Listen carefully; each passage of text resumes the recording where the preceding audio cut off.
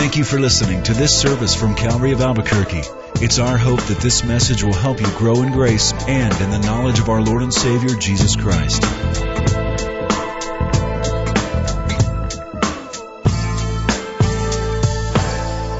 Now, we're almost done with the Bible from 30,000 feet. Next week, we'll look at the book of Titus and Philemon. The following week, we'll look at the book of Hebrews.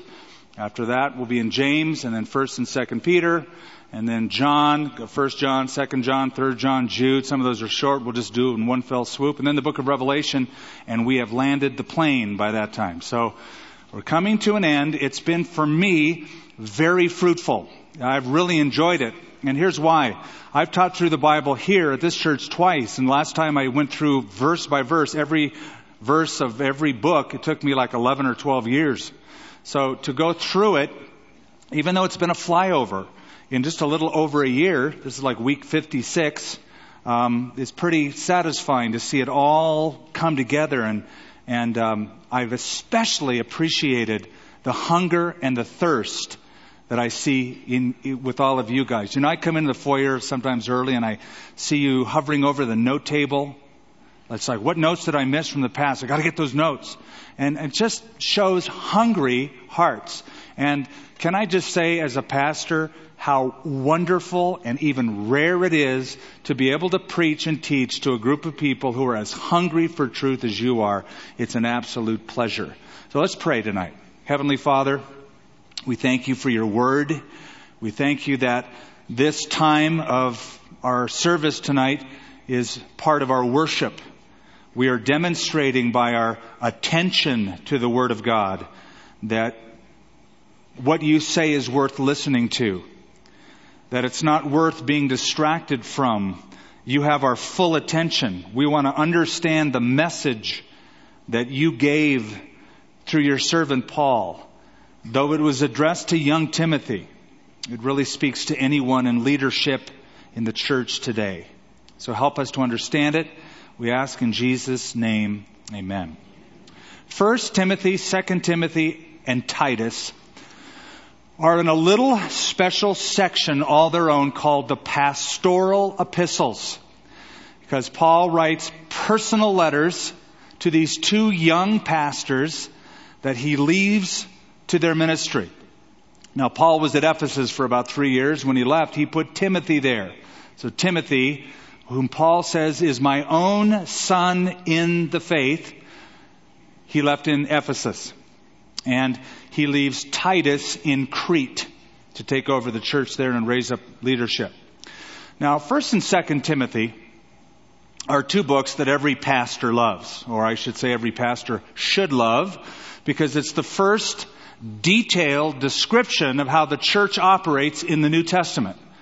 If we want to know what it's to be like, this tells you in detail what it is to be like. It talks about the call to the ministry, the qualifications for the ministry, and the care of the minister toward those who need that care in the congregations.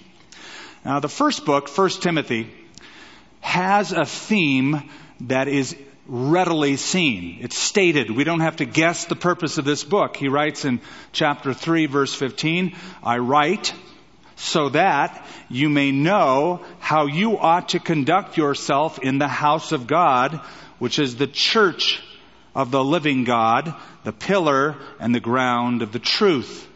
So he states in one verse the purpose for writing this first letter. A little bit about Timothy. Timothy was important to Paul. 24 times in Paul's writings, he will refer to Timothy. Timothy was a son in the faith, as I said, because he led him to Christ. He was also a protege of the apostle. Now, this is how it worked. When Paul was on his first missionary journey, and he went through Lystra and Derbe and Iconium in a little section where he got stoned. Didn't get stoned. They threw rocks at him and he got kicked out of the city. When he was in that first city, Lystra, that's where Timothy lived with his mother and grandmother and his father. Now, Timothy's mother was a believer. She was Jewish and she believed that Yeshua was the Messiah. Jesus was Christ. His father was a Greek and seems that he was an unbeliever, so he was born of mixed parentage. He heard the gospel. on Paul's first trip through his hometown. And probably through hearing Paul and the influence of his mother and grandmother, he came to Christ. So that years later, on Paul's second missionary journey, Timothy joined Paul the Apostle Evangelistic Association. And he went on that tour with Paul.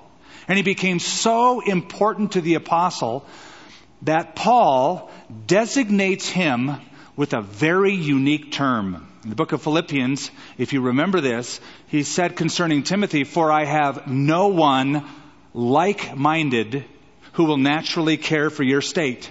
Remember that little text? Like-minded. Isopsukos is one Greek word. Equal-souled. Equal-souled. We are like bread and butter. We track. Our minds, our hearts are in sync. We are equal-souled. And it's a very unique term used only once in the New Testament, and that's the only time Paul uses it, is to refer to Timothy. So, Timothy goes with Paul on the first missionary journey. Later on, Timothy will accompany Paul with a collection of money that they bring back to the church in Jerusalem. And then much later on, he will go to Ephesus and take over pastoral duties in Ephesus, dealing with false teachers and appointing spiritual leaders. So when we read 1 Timothy, we're reading a letter from the apostle to the pastor of the church of Ephesus. That's where he was located at this time. So this talks to us tonight about the church and its leadership, 1 and 2 Timothy. Now today, people have lots of options for churches. And people go, let's call it church shopping. They have a little sort of list in their mind of ingredients that they want to fulfill. I want this in a church and that in a church and this in a church and that in a church. And we have that option today. It's wonderful. Back then, you were lucky if you had an assembly in a town within miles of anywhere. And that was it. But today people look for ingredients that they want, and the trouble is we ought to be consulting the founder and the director of the church himself, Jesus Christ. He said, "I will build my church." So in finding a church, one should certainly be looking for one that Jesus is the founder of and is following the principles as outlined in these pastoral epistles. So let me just pose a question to you personally before we jump in. Here's the question. I always like to ask it from time to time, especially when people are looking around for churches or, well, this church isn't very this or very that. If everyone in your church were just like you, what kind of church would it be? So that's, just cogitate on that, mull over that for a lifetime, and it's very helpful, I find. There's 6 chapters in 1 Timothy, 4 chapters in 2 Timothy. I'm going to give you the outline, not of 2 Timothy right yet, but just 1 Timothy. 6 chapters, 4 main divisions. First of all, chapter 1, the message of the church. The message of the church, the truth, the gospel, the core message of the church. Chapters 2 and 3, the members of the church. Different kinds of people that make up an assembly. Chapter 4, the minister or ministers of the church. And chapters 5 and 6, the ministry of the church. That forms the division. Let's consider a few verses in chapter 1. The message of the church. Verse 1, Paul, an apostle of Jesus Christ, by the commandment of God our Savior and the Lord Jesus Christ, our hope. To Timothy, a true son in the faith.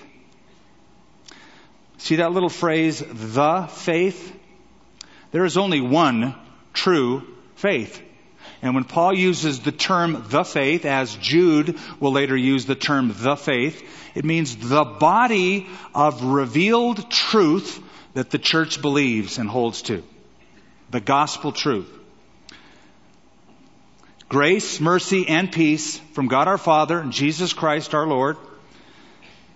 As I urged you when I was in Macedonia, remain in Ephesus that you may charge some that they teach no other doctrine.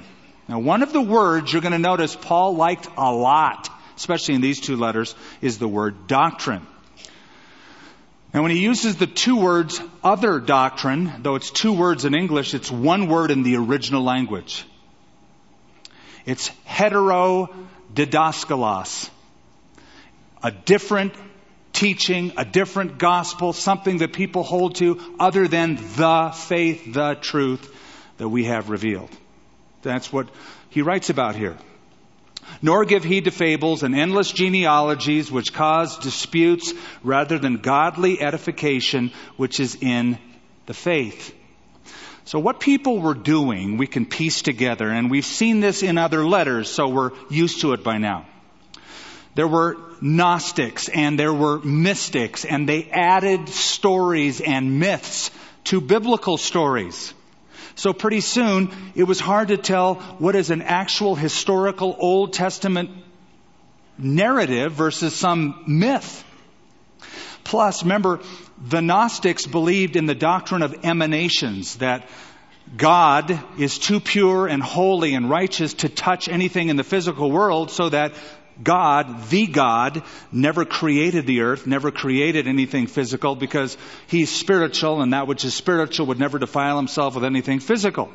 So an emanation went out from God, and another emanation, and another emanation, and another emanation from that emanation. And eventually, there was an emanation that went out from God that was so far removed from God that that emanation created the earth. That was their wacky doctrine. It was all made up. All made up. That's what Paul is writing against here. Verse 18, this charge I commit to you, son Timothy, according to the prophecies previously made concerning you, that by them you may wage the good warfare. A lot of Christians today do not know that we are in a war for the truth, a battle for the truth. Wage the good warfare. What was it that Jude said in his little epistle, verse 3? Contend earnestly for the faith once for all delivered to the saints. Did you hear that? Contend. You know what that means? Contentious. Put up a good fight for the faith. Somebody says something false, you can just, it's what you believe. That's your truth. Or you can say, excuse me, but that's not the truth. And of course, he's writing in the context of the church. Of all places we need to guard the truth, it would be here. The faith, the truth, what is revealed. Now look at chapter 2. We get to the second section. The members of the church. Men, women, pastors, deacons, several groups are listed. Verse 1, therefore, I exhort first of all that supplications, that would be strong entreaties, prayers, a general word, intercessions, praying on behalf of someone else, and giving of thanks be made for all men, notice, for kings and all who are in authority, that we may lead a quiet and peaceable life in all godliness and reverence. For this is good and acceptable in the sight of God our Savior, who desires all men to be saved and come to the knowledge of the truth. He didn't say pray for people who agree with your political position. Pray for leaders who are sympathetic toward Christian ideologies. But pray for all men and all who are in authority. You know, as Christians, we have a dual citizenship. Paul said in Philippians, our citizenship is in heaven. We ought to be looking toward that and thinking about that and dwelling on that. He said, at the same time, we must be responsible citizens of the earth. And we ought to be obeying the laws of the land and praying for those who govern. When Jesus looked into the future and saw His people on the earth, if you remember, He prayed, Father, I do not pray that you would take them out of the world, but that you would deliver them from the evil one. So it's clear that He wants us in the world, but not of the world. Don't, I pray, take them out of the world.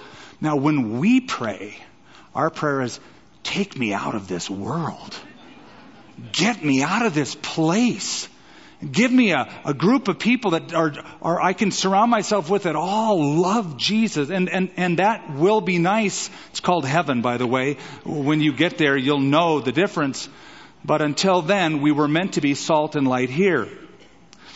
Now, when Paul wrote this, the guy in charge was Caesar Nero. Doesn't get much worse than that. He hated Christians. And right about, a little bit after this time, around 64 AD, he kind of amped up the persecution. So that they often dealt with leaders who were hostile toward the faith. And Paul says, don't write them off. God desires all men to be saved. Of course, in context, he's including those hostile leaders. Pray that God would save Nero. Pray that God would save those people that you didn't vote for or you disagree with. We're to pray for all men. Verse 8. I desire, therefore, that men pray everywhere, lifting up holy hands without wrath and doubting. The idea here is men are to lead in the public worship of the church. A common posture for prayer is to raise the hands. I remember the first time I walked into a Christian assembly and I saw people raising their hands. I wasn't raised in a church that had any kind of open public display of worship. You go to church, you just sort of sit there and you just kind of look around, you don't say anything, and then you leave, but there's just kind of, that's it. But I saw people during times of worship with their hands raised, and I thought, that's weird, that's spooky, I'll never do that. It's such a wonderful posture of surrender. Because it's like if somebody holds you up, they might point a gun at you and say, put your hands up. When your hands are up, you can't do anything with them. You're helpless to do anything. You can't text when your hands are up. You can't work on another project while your hands are up. It's, I surrender. Now, it's not like you have to raise your hands when you worship. You certainly can, and it's certainly appropriate in the Bible. I've often thought it's actually weirder not to raise your hands when you sing, I lift my hands up to you, Lord. I raise my hands. And a lot of times I'll look around and we sing that, and you're singing it, but you're not doing it. So I'd say either do it or don't say that you're doing it when you're not doing it. It just sort of makes sense. At least kind of take your cues from the song. In like manner also that the women adorn themselves in modest apparel with propriety and moderation, not with braided hair or gold or pearls or costly clothing, but which is proper for women professing godliness with good works. Now this is the church he's speaking about. He's not saying that it's wrong to wear jewelry or it's wrong to do your hair up or it's wrong to wear makeup or it's wrong to wear certain fashions. Nothing wrong with that. But church isn't to be a fashion show. That's why I love the fact that we can come in our jeans if we want to. If you want to dress up, great. But it's not about what you wear or how you look. And may I just please at this point use this text to give a plea to young women to dress modestly for the sake of your Christian brothers who are around you. Now, I know that Jesus said to men, whoever looks upon another woman to lust for her in his heart has committed adultery. And that is true. That is a problem. But there's another side to that problem. You see, if there wasn't Bathsheba bathing on the roof of her house, it'd be a lot more helpful for David when he walks outside. There's two sides to that coin. And women can dress in such a way as to invite male attention and incite their lustful gratification. So don't do it. Don't give the opportunity. Arthur W. Pink writes this: if lustful looking is so grievous a sin, then those who dress and expose themselves with a desire to be looked at and lusted after are not less, but perhaps more guilty. In this matter, it is not only too often the case that men sin, but women tempt them to do so. How great then must be the guilt of a great majority of modern misses who deliberately seek to arouse the sexual passions of young men. So it's not about you. It's not about how you look. It's about God and about worshiping Him. And so that's the focus and that's the emphasis Paul is giving. Now, chapter 3 and 4 of 1 Timothy brings us to the third section. of this epistle, this letter. The ministers of the church are addressed. Verse 1, this is a faithful saying. If a man desires the position of a bishop means an overseer or an elder or a pastor. Those terms are often used interchangeably in the New Testament to speak of the same office. He desires a good work. Now the bishop, the overseer, the elder, the pastor, this was the principal office in the New Testament church. He had help. We'll read about the deacons in a minute. But now he lists 16 qualifications for the pastor. And look it down at verse 8. Likewise, deacons, they're part of the same ministry group. Deacons must be reverent, not double-tongued, not given to much wine, not greedy for money. By the way, they're to be reverent, not reverend. Okay, so I just want to make a little point here. The Bible never uses the term reverend so-and-so when speaking of a minister. I know we do that. And it's part of our culture. It's not going to change. But if you look up the word reverend, the only time I found that it applies to anyone in the Bible is to God. Reverend and holy is the Lord. He is to be revered. So when people call me reverend, I just sort of, I kind of like want to move away or something. Or no. I mean, it doesn't even sound right, does it? Reverend Skip? Those two words don't match. If I had maybe a cooler name that was more reverend, it would work. But we are to be reverent. We are to live in such a way, both elders and deacons, that are reverent in behavior.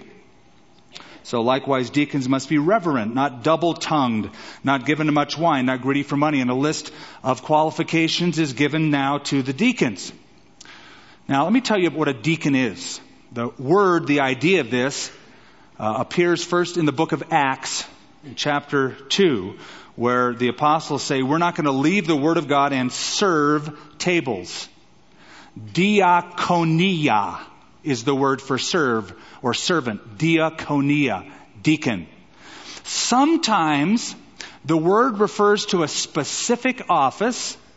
Oftentimes the word simply refers to anybody who serves in the local assembly of the church. A servant of God is a deacon, one who serves. When it's used in the official sense, it's those who help the elders fulfill their spiritual ministry. Now, chapter 4 continues the ministers of the church theme, and he's going to warn of those who will fall away from the truth and the need to warn them and the need to teach the truth. Look at verse 6. If you instruct the brethren in these things, you will be a good minister of Jesus Christ, nourished in the words of faith and of the good doctrine. There's that word again. Which you have carefully followed. Now, let me just tell you what he's getting at.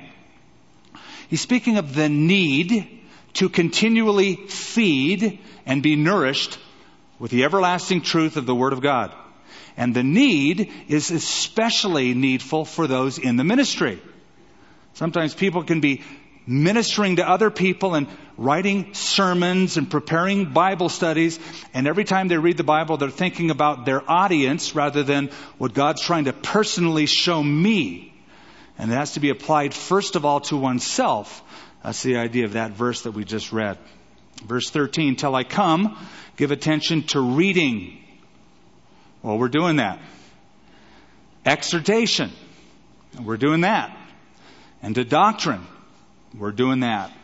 Verse 16, take heed to yourself, Timothy, and to the doctrine. Continue in them, for in doing this, you will save both yourself and those who hear you. Now, I mentioned that doctrine is used quite a bit. 20 times, Paul himself uses the term in his writings. 20 times, doctrine. 37 times it's used in the Bible. Doctrine, doctrine, doctrine, doctrine. But Paul uses it 20 times.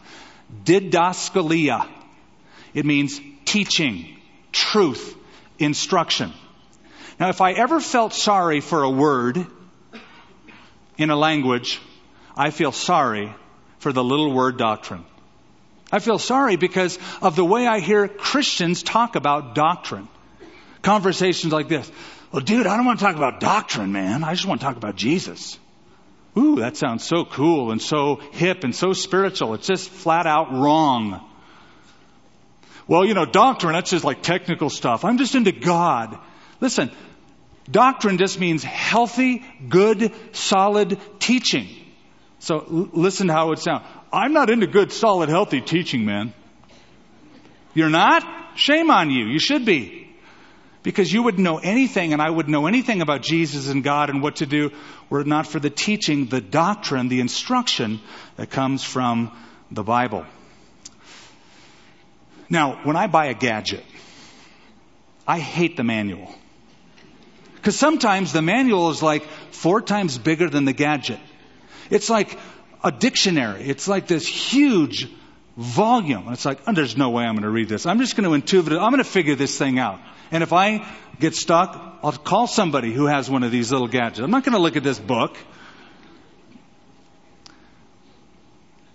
And that's my concern.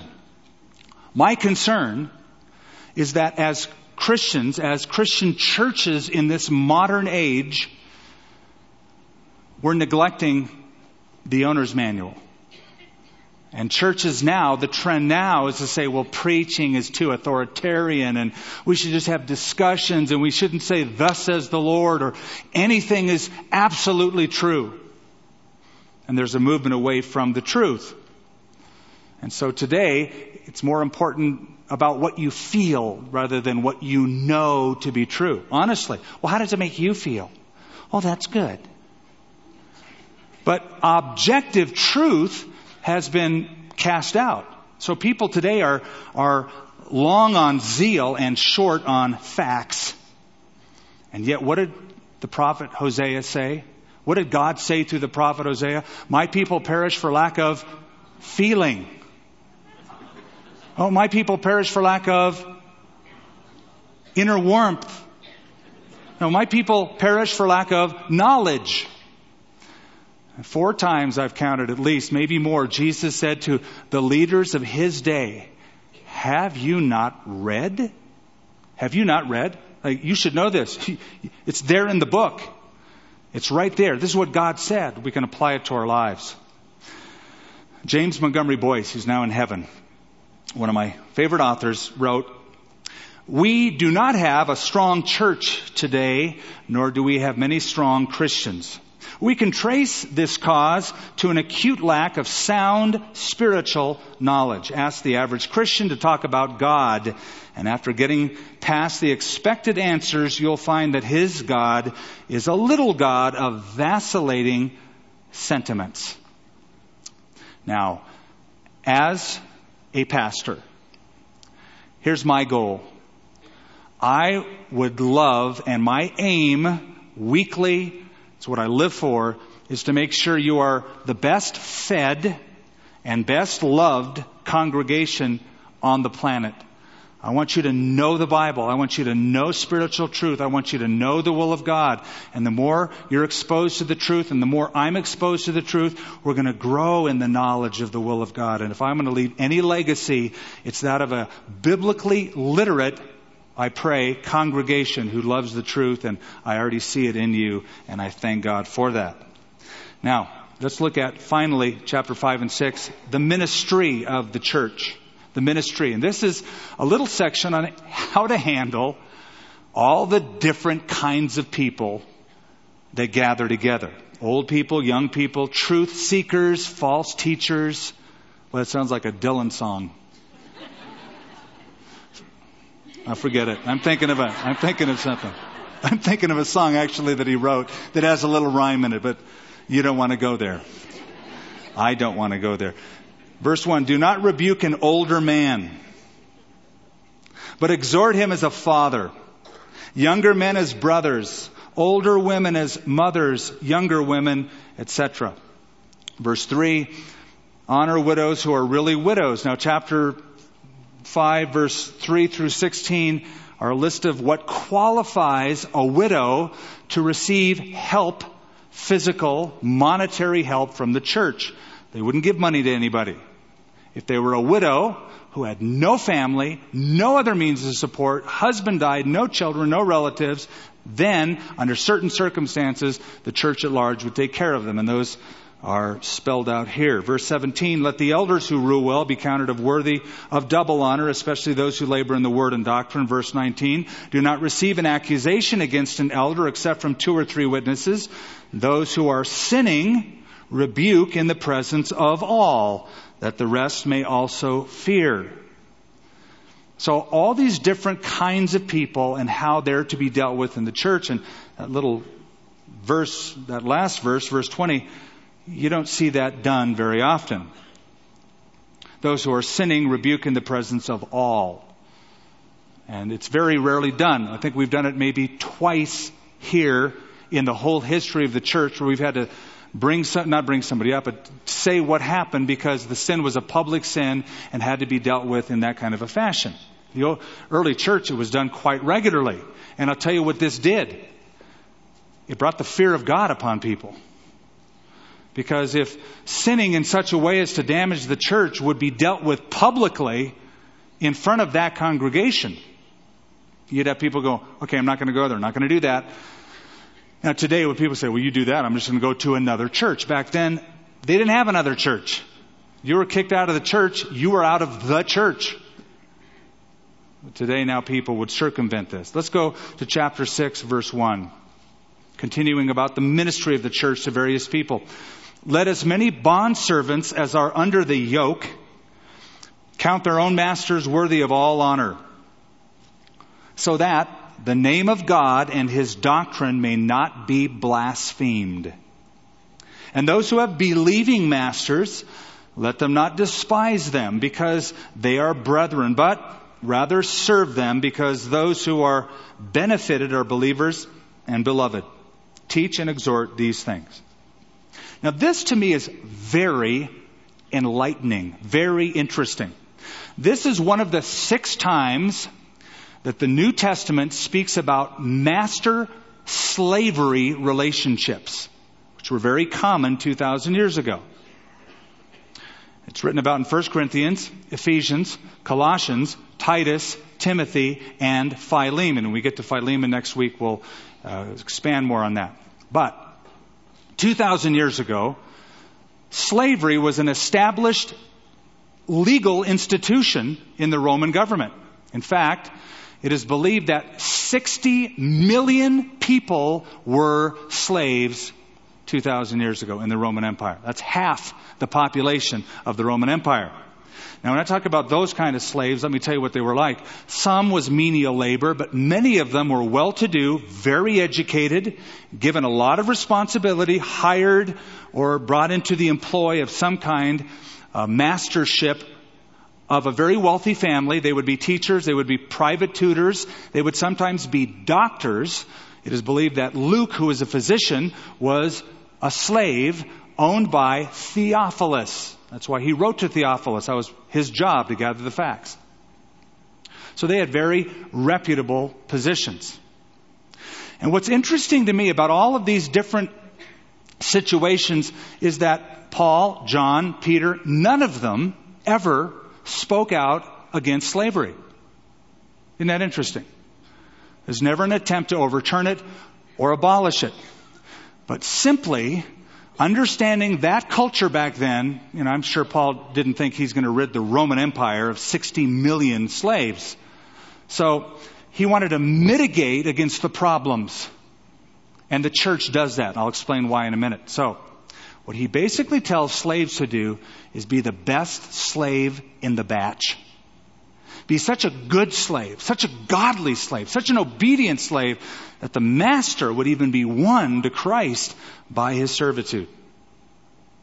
It's a very, very interesting approach. Now, the church was common ground. If you went to an assembly 2,000 years ago, you'd have slaves and masters sitting next to each other.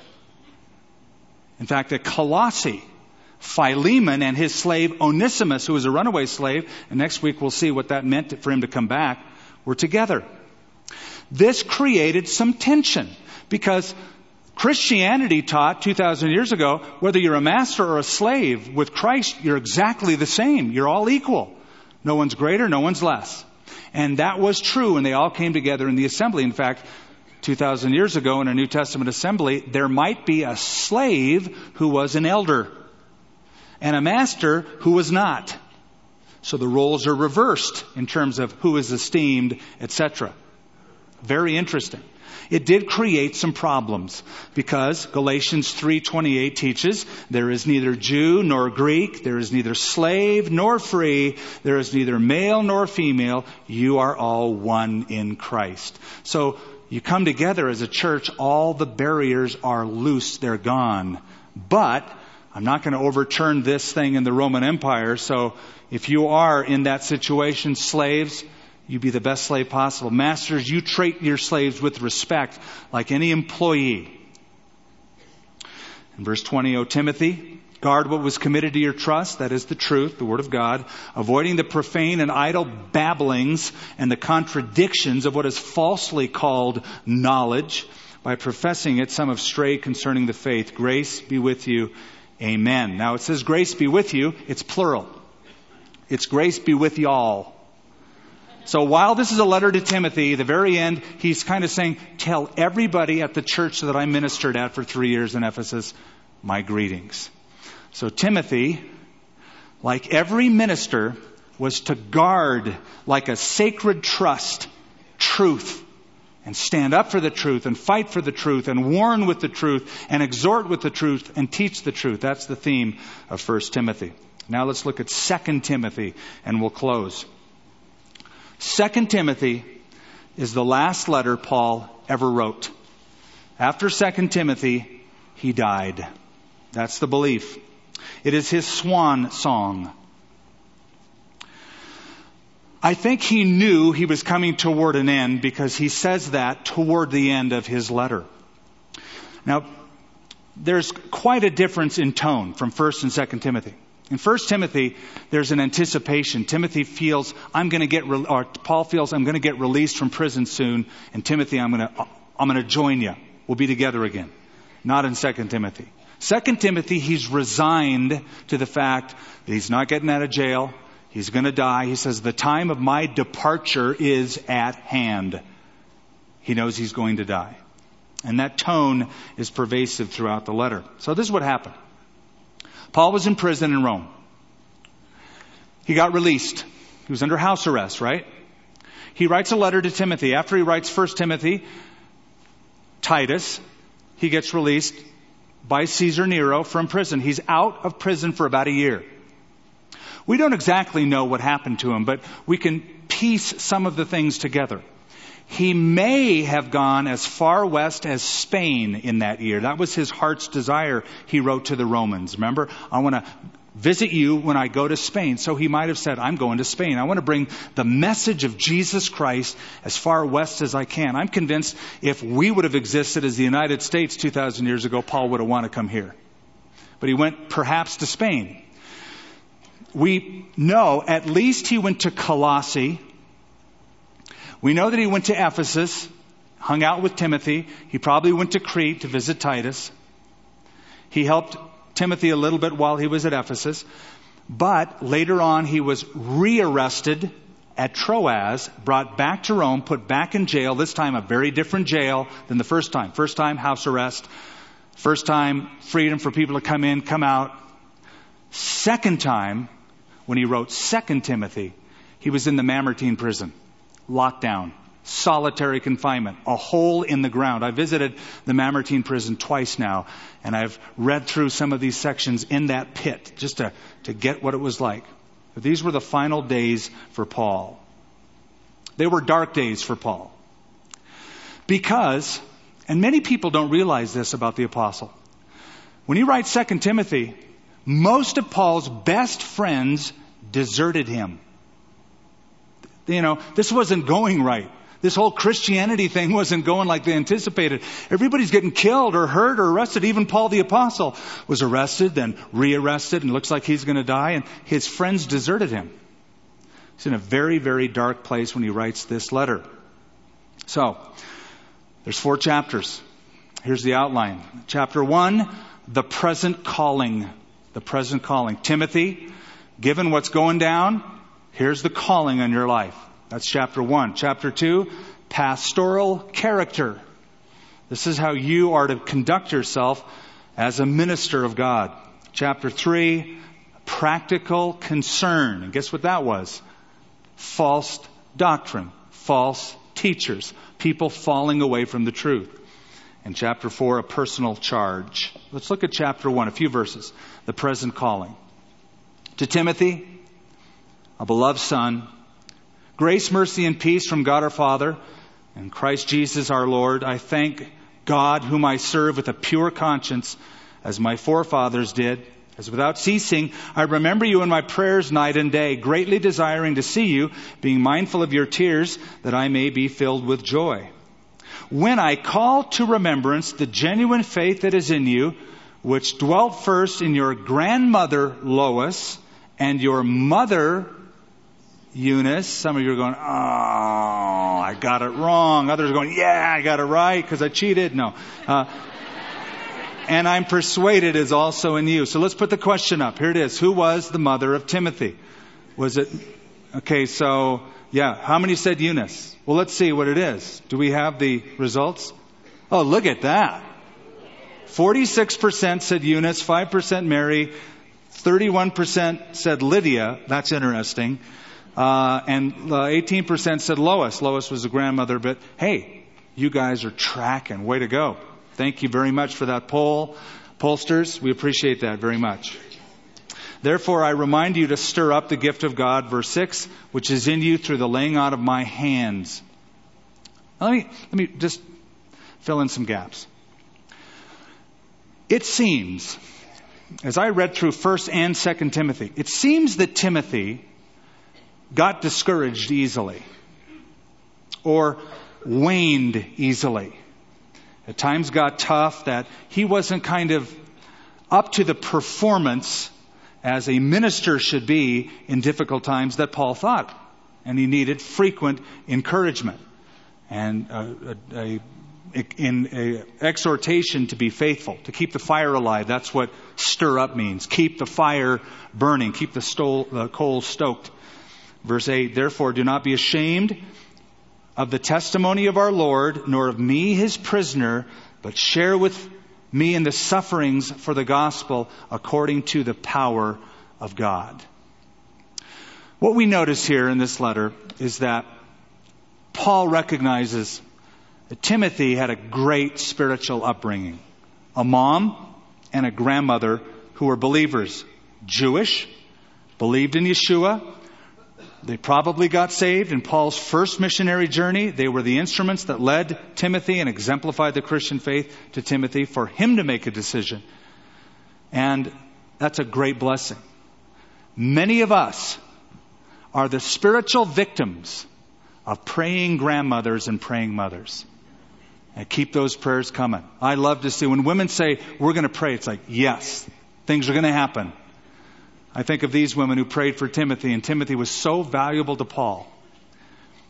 You know, sometimes, today, when couples get together and they're going to have children, oftentimes up to the point where they have kids, there's no thought about God or reading their Bible or going to church or a spiritual focus until they have children. Okay, now they have a child, and suddenly, it's like an epiphany. It's like, we got to go to church. We got to have a spiritual emphasis. Now, listen, I'm not knocking that or mocking that. I'm glad for that. At any time, any spiritual awakening is good.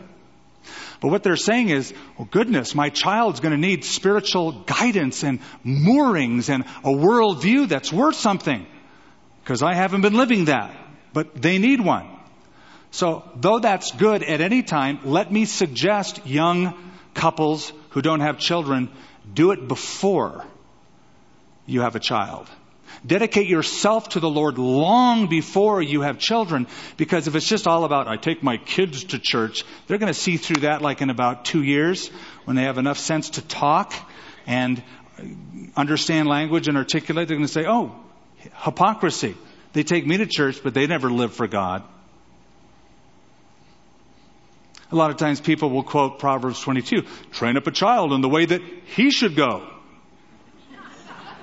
And when he is old, he will not depart from it. I love what Abraham Lincoln said. He said, for a parent to train up a child in the way that he should go that way himself first. There was a group of scholars, 4 of them, 4 biblical translators, and they were all discussing what they thought was the best translation of the Bible. So the first guy said, oh, the old King James, that's so majestic. It's the best. Can't beat that. Another scholar said, I like the NIV. It's a little more contemporary. It has some flavor and color to it that the King James misses. The third guy said, oh, I love the NASB. It's accurate. The fourth guy said, my favorite and best translation of the New Testament is my parents' translation. And they looked at him and they laughed and they said, what do you mean? And he said, they translated every page of the Bible into their own life. And it was the most convincing Bible translation I have ever seen or heard. They lived it. They walked it. And so Timothy had this legacy of believing mother and grandmother. Look down at verse 15, chapter 1. This you know, that all those in Asia have turned away from me, among whom are Phygellus and Hermogenes. Now we don't know who they were. They probably were leaders who showed some promise as leaders, but they deserted their post. They ran away. They left. And so, can you imagine being named by Paul? Because it's going to everybody's going to read it for 2,000 more years. Your name's doing that? There? For good? What a drag. It's something else.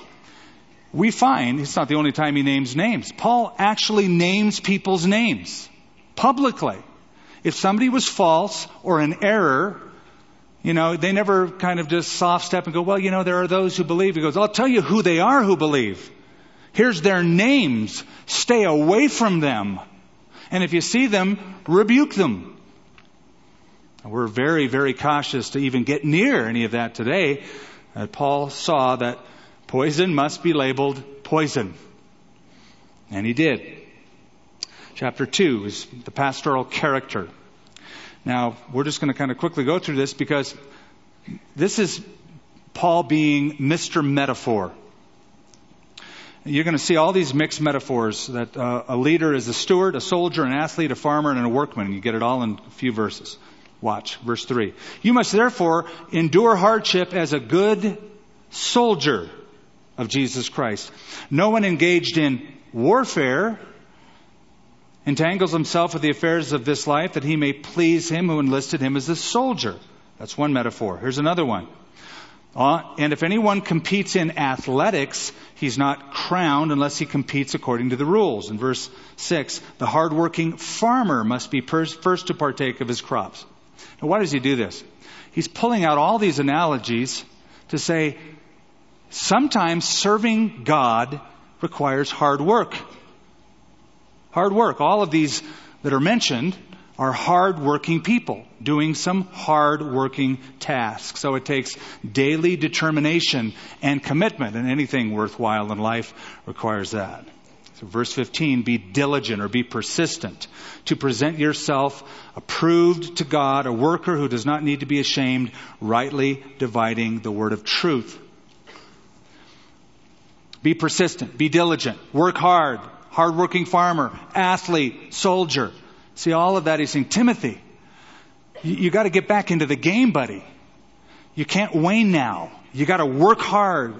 Especially if you're a pastor, Timothy, work hard, be diligent, be persistent.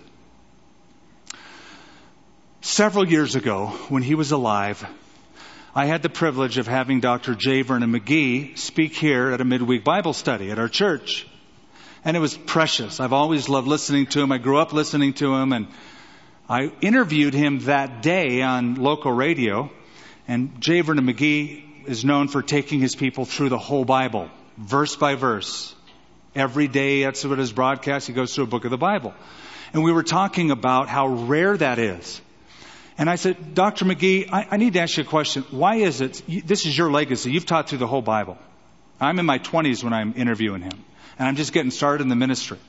I said, why is it that most churches and most pastors don't take their congregations from Genesis to Revelation like you have done through the whole Bible? And he said this on the radio. He said, because the lazy. I tend to believe, friends, that we have many lazy preachers. That's what he said. I'll never forget that. And that's exactly how he said it. Lazy preachers. So when he said that and he looked at me, I thought, I don't want to be a lazy preacher. I want to be diligent. I want to understand the text. I want to understand the context. I want to know the language. I want to know the history and be as accurate. And notice, rightly dividing. It means to cut a straight line. That's what it means, cutting a straight line. Now, what was Paul by occupation? He was a tent maker. And they made tents in those days, not with cloth, but skins of animals. And it required exactness in cutting the skin straight to bring the ends together. That's the analogy he's using. Also, it was used when roads were put in and you had to cut a straight line through a valley or a straight path through a field. And what Paul is saying here, given that language and this analogy, is this. Timothy, build a straight road through the field of truth and don't get sidetracked. That's the idea of this verse. Build a straight road through the field of truth and don't get sidetracked. Preach the word. So that takes us to chapter 3 and 4. Chapter 3 is the practical concern. And you know what? I've discovered that Paul's concern should be our concern. It's the same issues today. People deviate from truth and call themselves Christian churches. Verse 1, but know this, in the last days perilous times will come. Men will be lovers of themselves, lovers of money, boasters, proud, blasphemers, disobedient to parents, unthankful, unholy, unloving, unforgiving, slanderers, without self-control, brutal, despisers of good, traitors, headstrong, haughty, lovers of pleasure rather than lovers of God, having a form of godliness and denying its power. And from such people turn away. Boy, you'd think he just read the local newspaper coming up with this list. It's amazing that only 30 years after the gospel through Christ and the original apostles exploded in Jerusalem, a mere 30 years later, there was already at that time a falling away from the truth, a falling away from what is right, a falling away from Christ. It's always been the case. Satan has always wanted to question truth. From the very beginning, what did he say to Adam and Eve? Hath God said? Came the question, a challenge to God's truth. Even Jesus said something that every time I read, I get a lump in my throat. He said, when the Son of Man returns, will he find the faith on the earth? A very haunting question. Well, this is what it means. If indeed the church is the pillar and the ground of the truth, which it said so in 1 Timothy, it is. This is where truth, real truth, is disseminated. It makes sense that the church will become the battleground. That just makes sense in simple strategy. And that's true. That's why liberalism in the church doesn't surprise us. That's why attacks from the cults don't surprise us. That's why church splits and church attacks don't surprise us, because the church, according to the Bible, is ground zero. Ground zero. Satan is always on the prowl, seeking whom he may devour. And my big concern is people in the church, because I'm a pastor. Every time I read anything at all by this group, the World Council of Churches, I shudder. I wish they'd change their name to World Eclectic False Doctrine something, because they never say anything worthwhile at all. Now, the World Council of Churches has comprised of 350 churches in 120 different countries that would effectively touch the possibility of 550 million people. Recently, World Council of Churches 25 theologians got together in Switzerland, put out this statement, quote, "All religious traditions are ambiguous. In other words, they're a combination of good and bad. And, quote, listen to this, we need to move beyond a theology which confines salvation to the explicit personal commitment of Jesus Christ." So, you heard that. I recommend that you do what Paul just said. From such, turn away. Turn away. Have nothing to do. Turn away. Takes us to chapter 4. And we'll close with this. The personal charge. Verse 2. Preach the word. Be ready in season and out of season. Convince, rebuke, exhort with all longsuffering and teaching. For the time will come when they will not endure sound doctrine, but according to their own desires, because they have itching ears, they will heap up for themselves teachers and will turn their ears away from the truth, be turned aside to fables. Sound doctrine. Hugiano means literally hygienic doctrine. Clean, healthy teaching. Why would anyone ever turn away from good, solid, healthy Bible teaching? I can tell you exactly why. Because it rebukes their ungodliness. And Jesus said men loved darkness rather than what? Light. Because their deeds were evil. That's exactly why it happens. You can couch it under, well, my belief system is, but it's just simply an accommodation to their own behavior. Verse 5. But you, Timothy, in contrast to that, but you, be watchful in all things, endure afflictions, do the work of an evangelist, fulfill your ministry. Okay, here it is. This is his parting words, verse 6. For I am already being poured out as a drink offering, and the time of my departure, the word departure speaks of a ship setting sail from the harbor, is at hand. I have fought the good fight. I have finished the race. I have kept the faith. Finally, there is laid up for me the crown of righteousness, which the Lord, the righteous judge, will give to me on that day, and not to me only, but also to all who have loved his appearing. Timothy, finish well. Because Timothy, look at me. This is what Paul is saying. Look at me, Timothy. I'm finishing well. Time of my departure is at hand. But I've run the race. Timothy, I finished the course. So Timothy, stay at it. It's so... I can't think of a word. It's that bad, of whatever word you want to use, to see a life that is lived and lived and lived, and then at the end, the finish is poor. One of the great things I've always admired and still do, especially as Dr. Billy Graham is nearing the end of his life. He won't be with us much longer. He's very frail. I was invited to be at George Beverly Shea's 100th birthday party next week, or a couple of weeks. I won't be able to make that, but here's Dr. Billy Graham and George Beverly Shea, and they're finishing well. They're going to heaven the right way. They're finishing their course. So, these were among the last words of Paul. Verse 22, the Lord Jesus Christ be with your spirit. Grace be with you. Amen. His last words. His last words. I've often wondered, what will my last words be? I hope they're good words.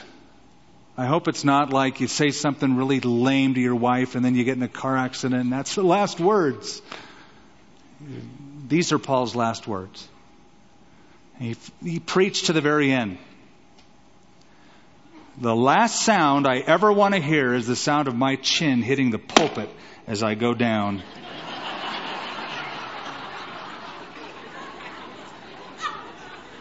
That's how I want to finish. Now, this is the end of Paul's life. After he finished writing this, not very long afterwards, he was taken to a place called the Basilica Julia, a big building in Rome that was built by Julius Caesar. And there Paul the Apostle stood before some representative of the Roman government, and he heard the death sentence against him. And after that, Paul marched out to his death.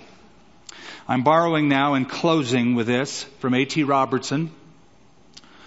The crowds flowed into town. Some were going out. Paul was only a criminal, going to be beheaded. Few, if any, of the crowds knew about or cared anything about him. At a good place on the road, some miles out, the executioner stopped. The block was laid down. The executioner stood ready, axe in hand. The men stripped Paul, tied him, kneeling upright to a low pillar which exposed his back and his neck. The lictors beat him with rods for the last time. He groaned and bled from his nose and his mouth. And then, without a hint of hesitation, the executioner frowned as he swung the blade down swiftly, hitting its mark with a dull thud. And the head of the greatest preacher of the ages rolled upon the ground. In that brutal moment, Paul the Apostle went from the imperial city of Rome to the celestial city of heaven. And he was crowned, and he received the reward that he wrote about in these last words. I'm so impressed with the life of Paul the Apostle. I've studied him. I've been on places and traveled places and taken people where he's been. I'm convicted by Paul. I thank God for him. Heavenly Father, as we have heard the last will and testimony of a great man of faith, one who never flinched, did get discouraged, but got back up, threat, whip, shipwreck, prison, hardship of the journey did not stay him, but he moved forward, always in your will, always believing there was somebody else who needed to hear and another church that needed to be encouraged, edified, instructed. And he left us with quite a legacy of a man who ran the race, finished the course.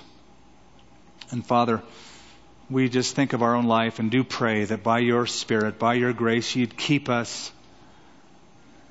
We have that wonderful promise that he who has begun a good work will continue to perform it until the day of Christ.